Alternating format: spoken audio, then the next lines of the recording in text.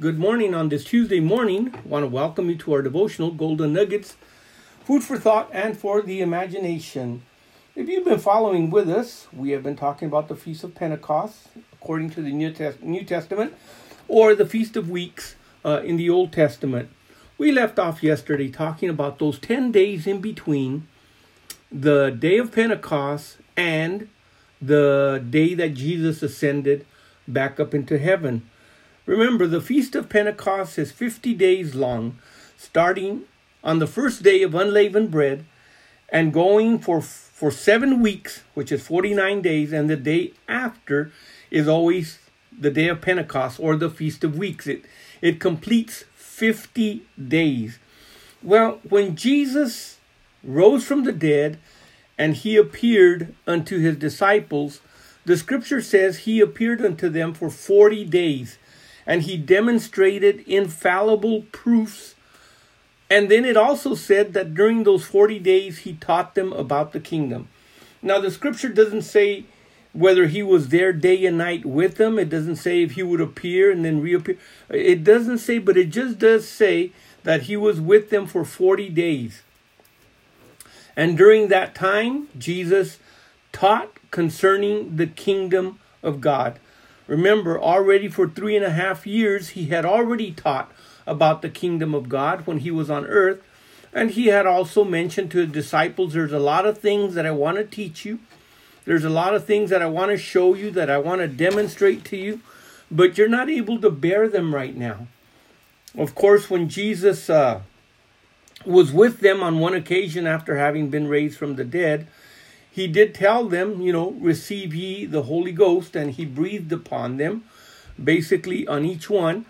But it's not until the day of Pentecost that they are literally baptized with the same baptism that Jesus had when he told them, not many days forth, you shall be baptized with the Holy Ghost, the promise of the Father.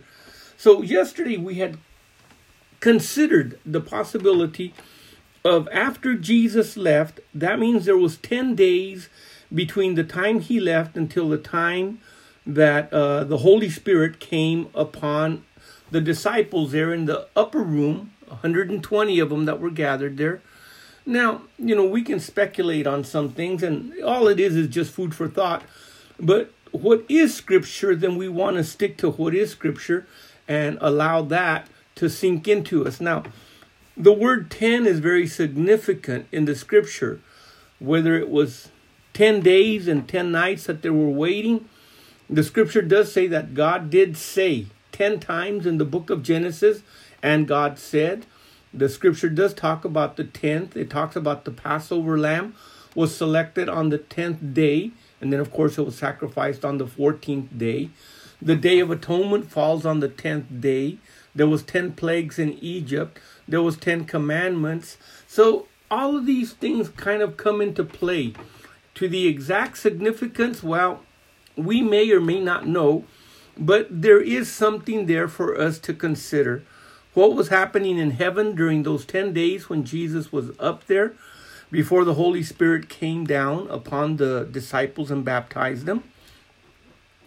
And you have to also consider this. Remember, the Holy Spirit is sent for the purpose of another comforter, another one sent alongside, exactly identical to the first. So that means that the Holy Spirit represents Jesus in every facet and in every manner. So the Holy Spirit here on earth is our intercessor, and the Holy Spirit intercesses or prays through the believer and helps us with our intercession.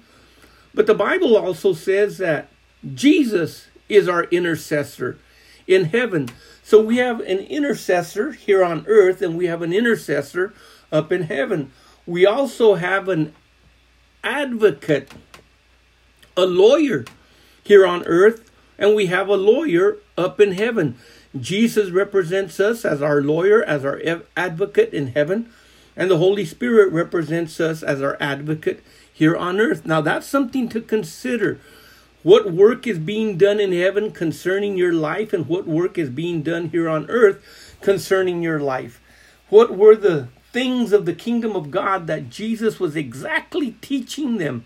Well, we may never know up until that time that we ask him when we see him. But until now, just consider some of the things that could have or might have taken place. Now, Jesus gathered his disciples before he ascended, and he taught them wherever or whenever they were gathered together. But there is a specific scripture in Matthew chapter 28 in verse 10 that when Jesus had rose from the dead and the women had gone to the grave and they had seen Jesus, Jesus tells them this. Then said Jesus unto them, the women, be not afraid. Go tell my brethren that they go into Galilee, and there they shall see me. Now, important, Jesus specifies exactly where they are to go, and he specifies exactly what is going to take place. He tells them to go to Galilee, and he also tells them that they will see him there. Now, that is important because when we go to the account that Paul has concerning of those that saw Jesus as witnesses of his resurrection after 40 days of seeing him alive, and after having either seen or heard him being crucified and buried, here all of a sudden for 40 days they have Jesus alive, recognize him as Lord, as God, as Savior, as Messiah, and everything else. So it says in 1 Corinthians 15:5, this is Paul talking. Of course, Paul was saying, this has been the message, the crucifixion of Jesus, his death, his burial, and his resurrection. And then it goes on to say, and that he was seen. Remember, Jesus said, you will see me there. He was seen of Cephas, and then the 12.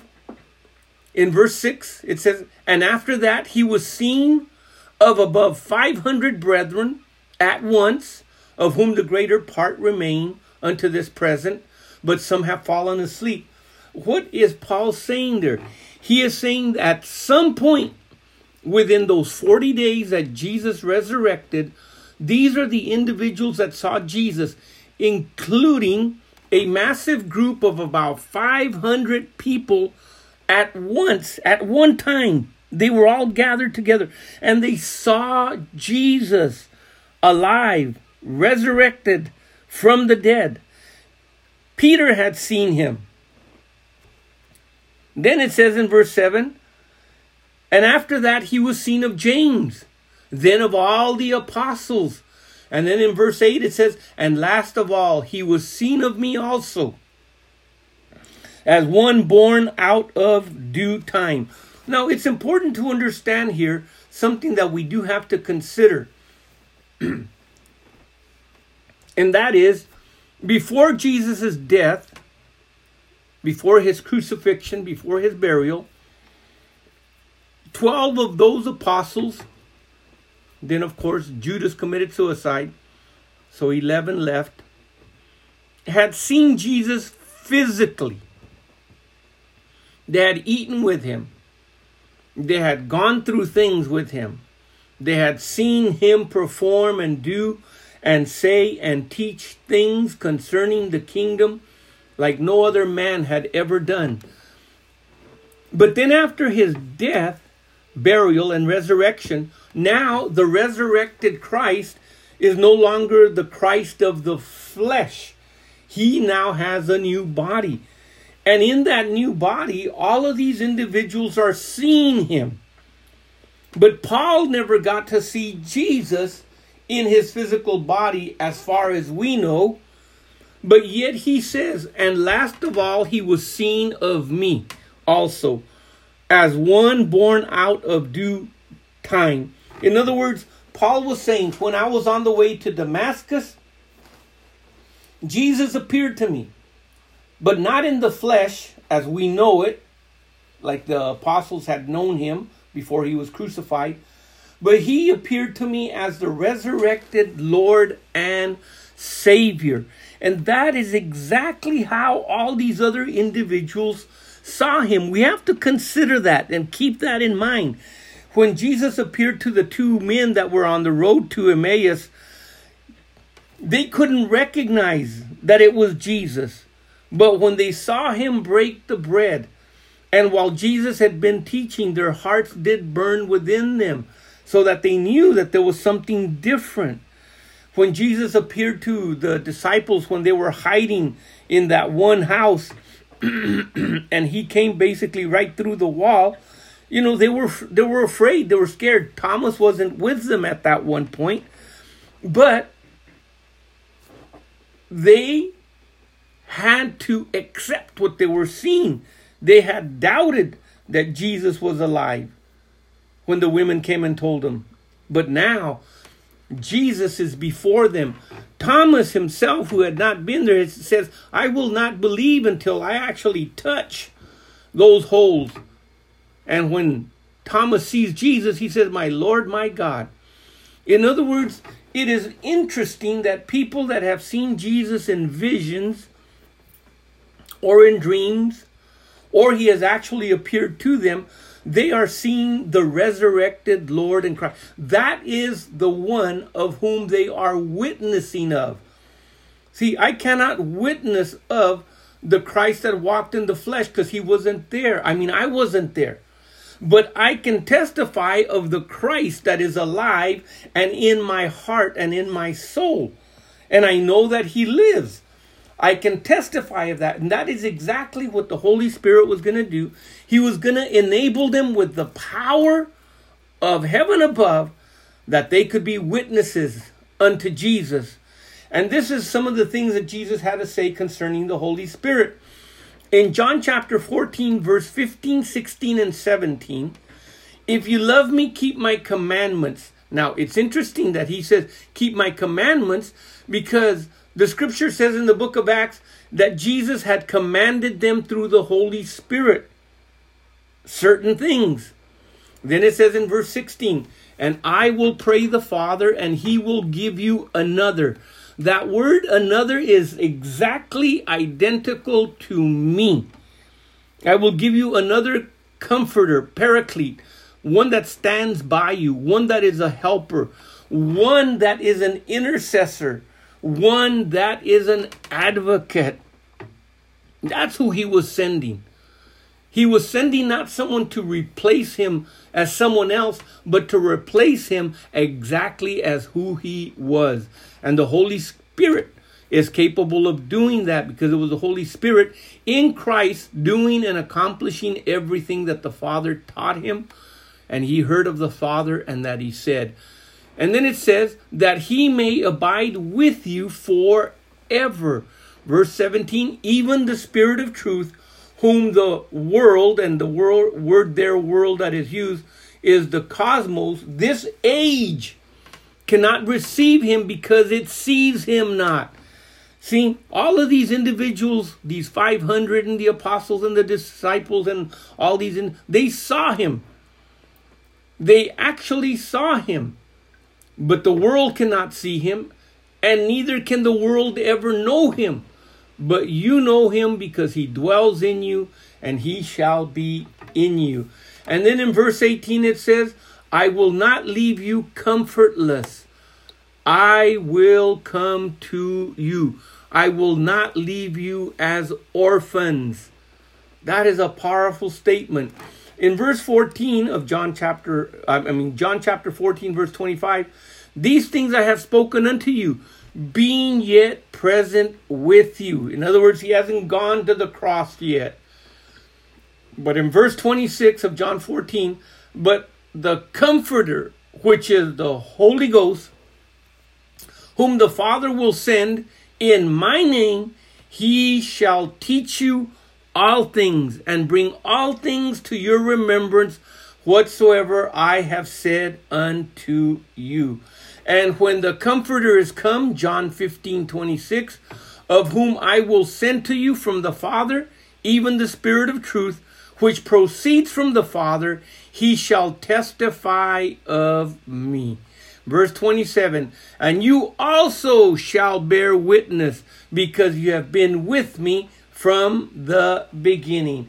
What wonderful, exciting news. Keep looking up. Our Savior is coming. In the twinkling of an eye, at the sound of that trumpet, one day we will leave this planet and have bodies that have been bought for us exactly like Jesus. Until then, consider all this food for thought and for the imagination in Jesus' name. Amen.